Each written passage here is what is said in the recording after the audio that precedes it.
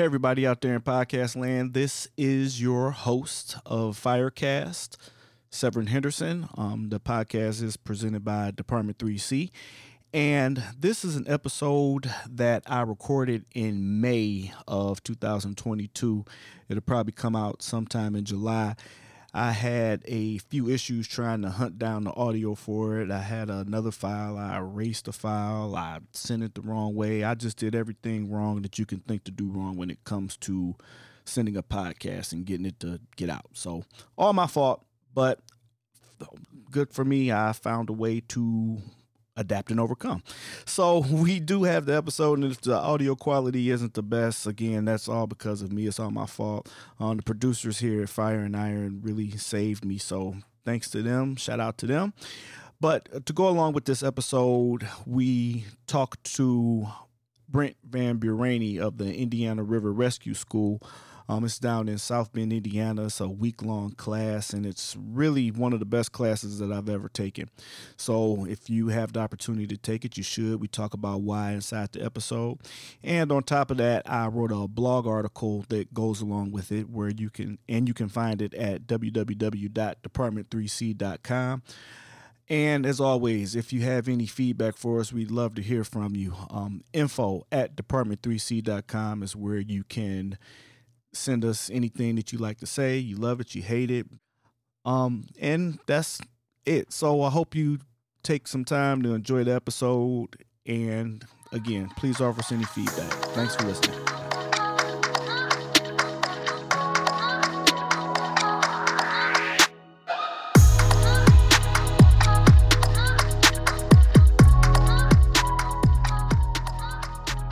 Hey, everybody out there in podcast land, this is your host, Severin Henderson, back again with another episode of Firecast. I'm here with Brent Van Buren. Okay, I want to make sure I got it right. You got it, bro. Indiana River Rescue School. This is a class that I took a couple weeks ago, and they're giving another class now. I'm going to get some extra video put in there and just show how awesome the class is. I wrote an article on it because I was just so impressed by everything that went on. So, enough from me, more from you. Brett, tell us about the Indiana River Rescue School, how it started, and all that other fun stuff. Okay, it actually started with guys that aren't around anymore. 40 years ago almost. Coming up next year on 40 years. Mm-hmm. So back in 1983, some of our predecessors came up with the idea to bring a school for water rescue to South Bend. They got their original training from the Ohio DNR, which is one of the first outfits that taught water rescue. And they brought what they learned back to South Bend to utilize what's the East Race, that I'm sure you'll see in some of the video pictures. East Race Waterway is a natural whitewater rafting and kayaking event or a location. And then our dam, which is just adjacent to the head gates of the East Race, is another great training environment for them to utilize. And so they developed this school, and it's progressed over the years into some new techniques and new equipment and all that kind of stuff. But for the most part, we've been pretty consistent with what we believe is the good teachings of whitewater rescue. Okay, so awesome. So yeah, like you said, about 40 years of teaching and training. That's awesome. And I'm sure the program has grown from then, and the class that I took a couple weeks ago, like I said, to me it was just phenomenal. The equipment that you got, the training that you have, the instructors that you have. I know everything's a process, but how did you build up to make the program to where it's at now? I think it was that foundation that those guys back in the 80s brought to the forefront. Mm-hmm. There was a couple of pieces of literature that they drew from, that still is around today. Yeah. And then they teamed up with the Indiana DNR, which we still teach with. Those are some of our primary instructors that we teach alongside with.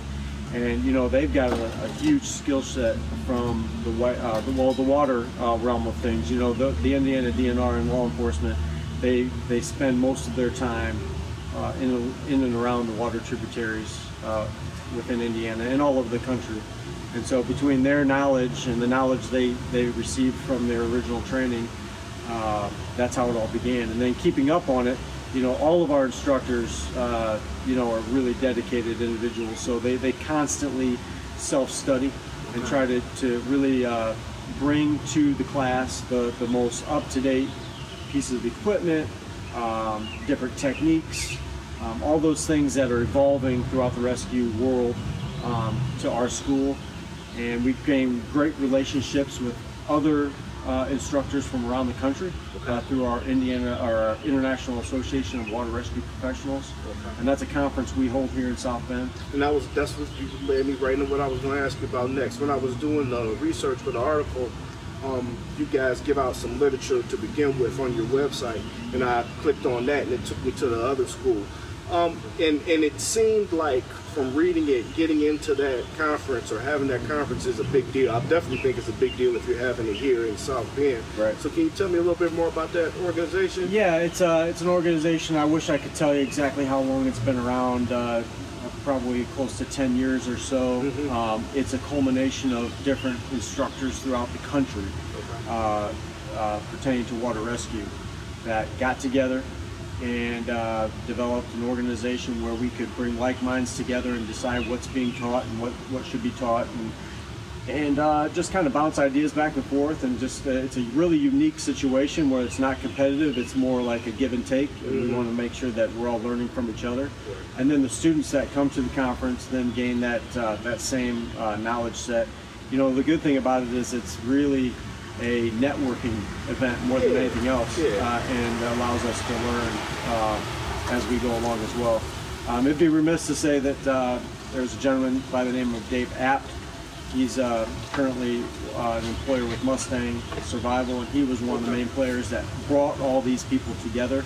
So he's in the private sector of the rescue world, and he had relationships with all of us as instructors and brought us together, and that's kind of how it started. That's awesome. Yeah. I like the fact that you said it's not like a competition, it's a meeting of the minds pretty much, because no matter where you're at, if you get there faster than I get there, it's not going to affect the rescue any different if you're doing it like we have people here from Montana this week versus where I'm at in Chicago. You need to know what you're doing either way.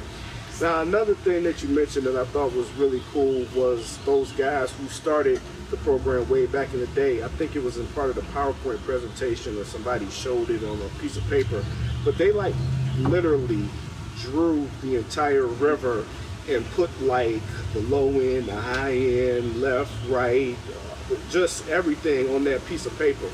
And we've come so far again today with the class, but you guys still utilize that, right? Oh yeah. Not even so much out of tradition, but because of how accurate it was. Right. Honestly, right. We could take Google Images and all these different satellite images and kind of do the same thing, but what they drew up back then, almost 40 years ago, was exactly how the water is today. Yeah. And it's kind of neat for the students to also see that it's timeless, and something so simple could be so useful, so effective. Right. And in the fire service overall, it's a lot of why we do it this way, because that's how we always did it. But that's not the case with this. It's actually still working and still accurate. Yeah. So I love that about the school. Now, equipment wise, what have you seen change from kind of when you first started to where we're at today? You talked about the Mustang suits. I know we got the boats a little bit. Yeah, I mean, as far as PPE is concerned, it has changed dramatically, even in my short, 15 years doing the instructing portion of this. Is that back when I first started this, and even further back, most people were wearing wetsuits or nothing at all. And oh boy. we know from the different deployments that we've been on and the different hazards that we go into, not only hazards within our own self, our impact hazards, but also environmental hazards. Right. Dry suits became the standard across the industry of water rescue, because it does keep you contained and protects you from the elements. We're going into floodwaters. We teach a lot of floodwater type skills, and that's really what's happening around the country. And in those floodwaters is some pretty bad stuff. Right. So I think that's probably the biggest change from a PPE perspective, or personal protective equipment. And then you have boats, different types of boats. Now we have really high-end inflatable rescue boats, where we used to use John boats, which are still used in many parts of the country still today because of their ability to withstand a beating. Right. But inflatable boats are also something that's more prevalent. They're quite more expensive, but they have a lot of uses. I think maybe you saw a PWC or a jet ski just drive by here. No, that was awesome for the yeah, camera those shot. are new. That's newer. I mean, there's some pluses and minuses. There's some downsides to it, but there's also a lot of upsides. It's fast and it's efficient to put in the water, and it can act as a good rescue craft. And then there's just small things, you know, small pieces of equipment, rope rescue equipment that we didn't have before. But you know what, to be honest with you, a lot of the skill sets have remained the same. Yeah. You know, there may be a piece of equipment that allows you to do it a little bit better, but the overall concept behind water rescue is, you know, pretty consistent with what it was back then. Now, equipment-wise, again, you like the best interview ever because you keep leading me into the next thing I'm thinking anyway. But you talked about rope systems, and I read the prerequisites for the class before I got in, and rope was on there.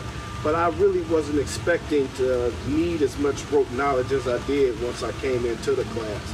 So was that something those guys were doing way back 40 years ago, or is that newer? They were, not to the extent that we're doing it now. You know, different states require you to do different skill sets within the rope world and then tie it into water.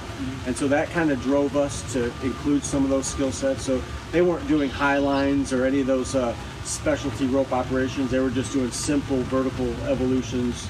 They weren't including artificial high directionals back then, which we do now. So they've always done it. It's just that we took it to a whole nother level. Because we're teaching people not only from Indiana anymore like they were, right, but we're teaching people from all over the country. Right. And they actually need that skill set and how to adapt it to their environment. Right. So it's a big portion of our school for sure. Yeah, that's exactly what you got, guys from all over. And that's awesome. Like I said, we have people here from Montana in our class. We have some people from the Carolinas. So I'm sure you get people from all over the country now. Another question I had just concerning gear, and like you talked about the dry suit versus the wet suit. These suits now are specially designed for Swiftwater. Like, I know a couple of classes before, people were really wearing dry suits, like scuba suits. But now it's a suit for Swiftwater purposes only. So, can you just tell listeners a little bit of the difference between the traditional scuba dry suit and the Swiftwater dry suit? Yeah, mobility is number one. Yes. Okay, you're not under the water and you're on top of the water, so the movements that your body has to make is a little bit more aggressive. So they need to have the dexterity or the movement, a free range of motion. So that's probably the biggest difference. The thickness of the material is less also to be able to be a little bit more breathable and allow you to move a little bit better. There's padding in different areas that obviously a diver doesn't really need a lot of padding in different areas that we need for top water. I'm going to tell about the padding. That you need that padding on that backside. Yeah. Some of those rocks in that river, it's not especially deep, but it moves fast and it hits. So you know, these manufacturers really listen to the recommendations. Yeah, the recommendations from us and instructors, or even the students and all the different manufacturers that work with us. Knee pads to adjustable neck seals, because some of these suits are being worn in long duration events, like 8 hours, 12-hour operational periods during floods. You got to be comfortable. You can't have a neoprene neck seal that's just choking you out the whole time. For 8 hours. But you can use that in different applications when it's a quick rescue. But so that's kind of the differences. Okay. Another, like I said, this class was just so awesome to me. This is one of the best classes I ever took, like for real. But another thing that was pretty cool was the swimming that you had to do. I mean, even though you got on the PFD, you still got to get out there and get them laps and get them kicks in. So, like, I have a fitness tracker And it, like, every day I went home, what did you do today? That's what it was asking. What did you do to strain yourself so much today? And it was just all that swimming. So this is a physical class. So can you just talk to me a little bit about the physicality of it? It's extremely physical, and it builds upon itself. Yes. So the first day, we do a pool session the first day that allows you to get your feet wet, for lack of a better term, but also, you know, get in the water. But then the next day we do a little bit more in the water of swift water. And then the day, on Wednesday, we really ramp it up a little bit more and do more in-water rescue stuff. And then by today, on Thursday, it's full go, higher risk maneuvers and aggressive swimming. And then on Friday, we finish up with some scenarios that kind of put it all together. But it's nonstop. I mean, we don't have a lot of downtime. We start at 8 a.m. in the morning and we end at 5 or, you know, so around there. And it's everything in between is go, go, go. It's a real day. Like, if you haven't read the article, I'll point you to that because I think I hit every point that I can think of about what the class offers and what it entails. So I won't go over all of that for the listening session. But one other question, statement I pretty much had, is when we were studying, it was talking about Swiftwater being 1 or more foot of water going 1.5 more knots. Yeah, anything over 1 knot is considered Swiftwater. Okay. Or 1.15 miles per hour. That's what I was going with. Yeah. So I remember in my first year as a rookie firefighter in Chicago, we had a real bad flood. We had viaducts where the trains go over a bridge and then it just floods. So we got there and there was a woman standing on top of her car and she like, help me. And if I would have had this class, I would have known a better job of what to do. Yeah. But my officer was like, go out there and get her. So all I have on is my fire and my bunker coat. Really? And I go out there and water just floods my entire boot. I was still able to walk through. Right. But little did I know I was in a Swiftwater situation. Yeah. Way back then. So the reason I tell that story is to get the point across. You may not think what you're learning here will be relevant, but if you're in the rescue career or rescue situation, you'll find some way to use this. What do you think about it? We teach the whole process of water rescue, from reaching rescues all the way to go rescues and even helicopter type stuff. So somewhere along that matrix, you're going to find something that is useful for your agency and what you may see in your career. There's no doubt about it. You may not see the most advanced stuff that we teach, but you'll see something in between.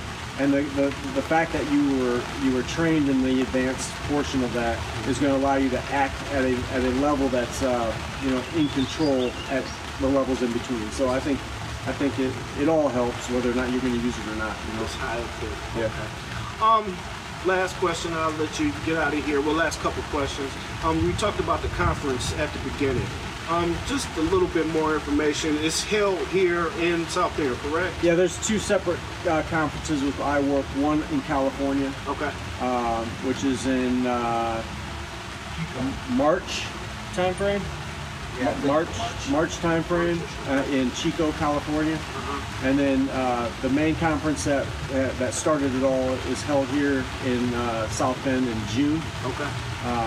You can go to the iWork website and register for that conference from year to year. You're going to get some hands-on type training. We see at the school here a little bit of taste of that. There's also a whole day of lectures that you'll get. There's a command track that you can get from a command perspective. So it's pretty involved. It's a good networking event for you. And there's a vendor showcase, dinners, and all sorts of good stuff there. It's a lot of fun. And I'm sorry, I'm from Cleveland, if the listeners know that, Ohio originally. And I moved to Chicago about 14 years ago now. And I've only been through South Bend to get back to Cleveland. Yeah. But I didn't realize how beautiful the city is. Like, even when you're going along the rivers, people have up signs, we love South Bend and everything else. So just kind of tell the listeners, just amp up for the river, why this is the center for the conference? Because I mean, the river has to have a lot to do with it and the beauty of the city. Yeah, I mean, it's centrally located. Indiana is in itself kind of centrally located in the United States a little bit, so it allows for people to get here fairly easily from all over the country. It really lends itself well because of the logistics of our site, similar to why our school is so successful. You don't have to travel far to get to different training sites. Everything is within walking distance. Right. And not to mention, it's also directly adjacent to our conference center in the South Bend area, Right. with many hotel locations and places to eat. So logistically, it's just you just can't beat it. Between that and what we have is the best training site in the country is the East Race. Yep. It's a no-brainer why it's remained here. Another thing about the East Race, I know we were talking about in the PowerPoint portion of the class, this was when Chicago was bidding, not for the 2010-ish Olympic time, but before that in the 80s. 84? 84? 83? 83, they were bidding Yeah, back 83 then. Olympics. This was one of the sites that they were looking to do. That's what spurred the idea to re-excavate what was an old waterway and make it into what it is today, is a whitewater kayaking location that was going to be used for the Olympic trials and possibly for the Olympics during the Chicago Olympics if they would have happened. So we just lucked out, and now we have this amazing training environment. Yes. And there's still a lot of recreational stuff that happens on it as well, rafting and things like that. It's really cool when you look at it from every angle. It's a hidden gem for me, so I found somewhere new. So yeah, you're not far. Really, exactly. back. It didn't take me no time to get down here. I told the family I got to bring them back. Just to, some of the places I ate when I was down here was great. Yeah, So. yeah. Well, thank you so much. Is there anything that you think I should ask you that I didn't ask you? Anything? Any other points you want to hit? Not really, Severin. I appreciate the blog post that you put up. I think that was very informative.